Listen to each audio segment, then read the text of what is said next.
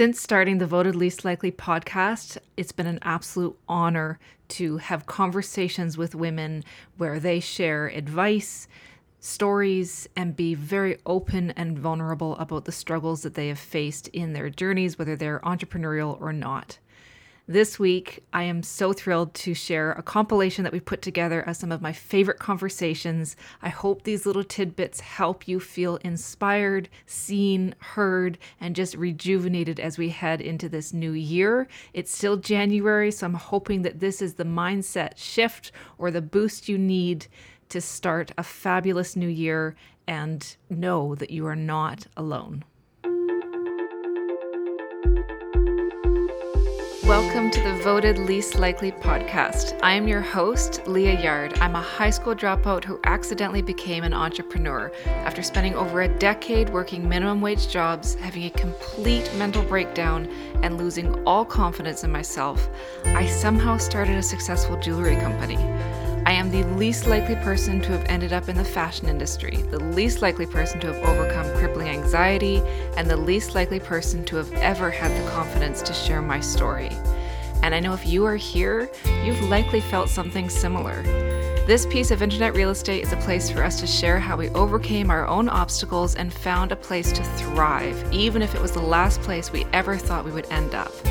We are talking all things related to failure with a little sense of humor on the side. It's time to expose the narratives we tell ourselves and the ones the world places on us. This is the Voted Least Likely podcast.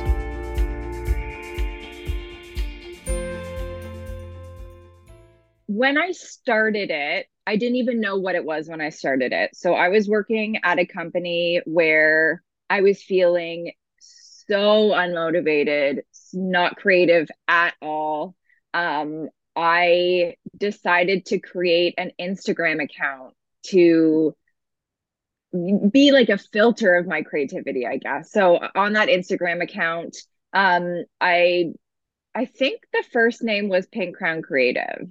I know that I had a few different names, but they weren't like, they were all kind of variations of what that would be. And I think that had come from just thinking about what do I want to put out to the world. So again, it was like an Instagram account where I would share motivational quotes, and then I would share just kind of thoughts and ideas that I had. It wasn't until I started going to in-person networking events that were primarily female. It was a primary like female community and audience, where I saw other entrepreneurs share how they started their story. I honestly never thought I would start a business before. Maybe in the background, just because I have some family who are entrepreneurs, maybe I thought that would be cool, but I never knew what my business would be. So I never thought it would be a thing. But at these events, I would see people who were exactly like me, who had the same kind of itch where they felt like they wanted to be creative. They wanted to put something out there. They started a business. And that truly was the first time where I think I gave myself permission to think about that. And I would speak with people about marketing, and I would hear that a lot of people who were entrepreneurs and business owners didn't know how to market their business. They didn't know what to do. And I just thought, oh, maybe this could be like a fun kind of little side hustle. And again, in that job that I wasn't finding the creativity, I just started to put things out there and see like, okay, how can I kind of make this a reality? And all of this was behind the scenes. I talked about it to no one. I was so insecure at first. I was so embarrassed. I probably had a blog and a website for probably 6 months before I actually shared it with anyone. You know, with every fallow season, there is a growth, you know? Yeah. It's not easy when you're in the moment. No. But yeah, it was total imposter syndrome and syndrome hardness. And again, because of that, for me, it was that ego piece, that what are people going to think? What am I going to do? How will they perceive what I'm doing next? What about this? And I was so fortunate with Green Beauty because I was, you know, one of the first, maybe some people, my PR person at the time would have said the first. I think I was maybe one of the first. to put that perspective of beauty out there as an online boutique in Canada, I had lots of wonderful media and sparkle and all of this attention, which was great, but it made the shift that much harder. A month later, I just accepted this partnership and got canceled for it. So I started seeing when I could physically get out of bed again and talk again and function again, I started seeing my therapist twice a week. I also saw my doctor because I was really struggling. It was my therapist actually who sent me to go see my doctor for antidepressants, anti-anxiety medication, and believe it or not, angina medication. Because I remember one night a man was so upset at me for this collaboration that he found my address on Google Maps and he told me he was going to come to my house and take my dog and nail him to the front door so that I could feel what everybody else is feeling right now. And I just thought I was going to have a heart attack.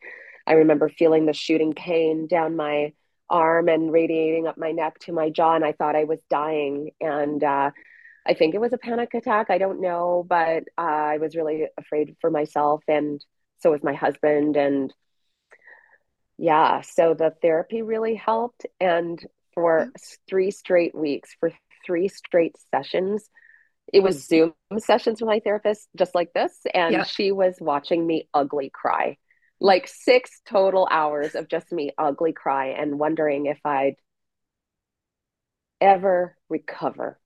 And it was just awful. So then when I started eating again and kind of rejoining the living, I started reading a ton, and like a ton of nonfiction, like self-help books, feel good, nonfiction, taking walks with a dog. I remember it was the dead of winter. It was like the end of January, mid-January, and I would just try to like go for a walk, but people were recognizing me on the street. And like we were just relegated to our neighborhoods and backyards at the time. And but like people were recognizing me in my neighborhood, and I actually bought a balaclava so that I could cover my face and nobody would see me. And like, try being a Black woman wearing a balaclava in some bougie neighborhood, walking her designer dog. And I was like, my husband's like, maybe you should take off the balaclava so you don't look like a robber. But like, honestly, just the daylight, the sunlight, and the cold, crisp air really helped. And just, it's so simple, but like, I love my dog, right? Like I like make out with my dog. I love him. He's but a just gem. being in his, he is. But that unconditional love, that just him bouncing around in the snow just gave me so much joy. It's just such a small thing, but it just gave me so much joy. And there were days where my husband would just hold me. I'm sorry, I'm getting all emotional. Yeah. But there were days where he would just hold me. We would sit on the sofa and he'd just tell me it'd be okay. Because I can't believe, like, I used to work in the health field in the federal government, and even the people I was working with were threatening violence against me. And I feel like the department I worked at really dropped the ball in ensuring my safety and ensuring that, you know, it's part of their own values and ethics code to protect their employees and to make sure that they're not being harassed at work. And none of them came through for me. They didn't even adhere to their own rules. And it was just a very tough time. It was just a very tough time. In career coaching, it was like a lot of times I'm helping people through whether to take a job or not. So if they're really struggling with it, I was like, okay, let's imagine if you take it, like what, and a month from now, you really hate it. Like, what's the worst that's going to happen? So we walk through that. And if it's, you're an entrepreneur and you're decided to start something and it doesn't, you know, you're worried it's going to fail. I mean, what's the worst part of that? I walk through that. Like, what really is the harm of saying the yeses?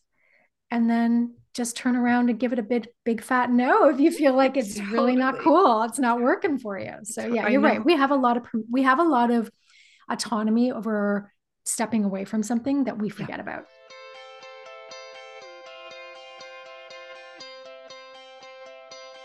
a couple years ago, I started playing tennis, and out of the public courts over in UBC and everything, and just I look at it as a journey, because when I started learning tennis, I realized, wow, I really love this.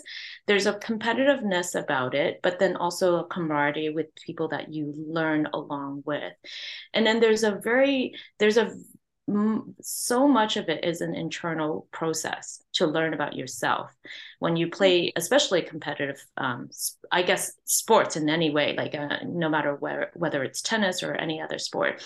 And it was my first time really kind of in high school. I was in music, so I didn't really do a lot of sports, but having gravitated to this sport as an adult, and then playing it competitively, I feel like I can apply a lot of that thinking and the internal process that I take, and just kind of believing in the self, and knowing that, if I arrive to a match, let's say, having doubts in my mind, almost, you can almost promise that match will not end out to be how you would want it to end up. So you have to come to the court, come to the game, come to the set with your mindset in the right place, and it's kind of that little engine that could, like, you got to believe in yourself and just start from that.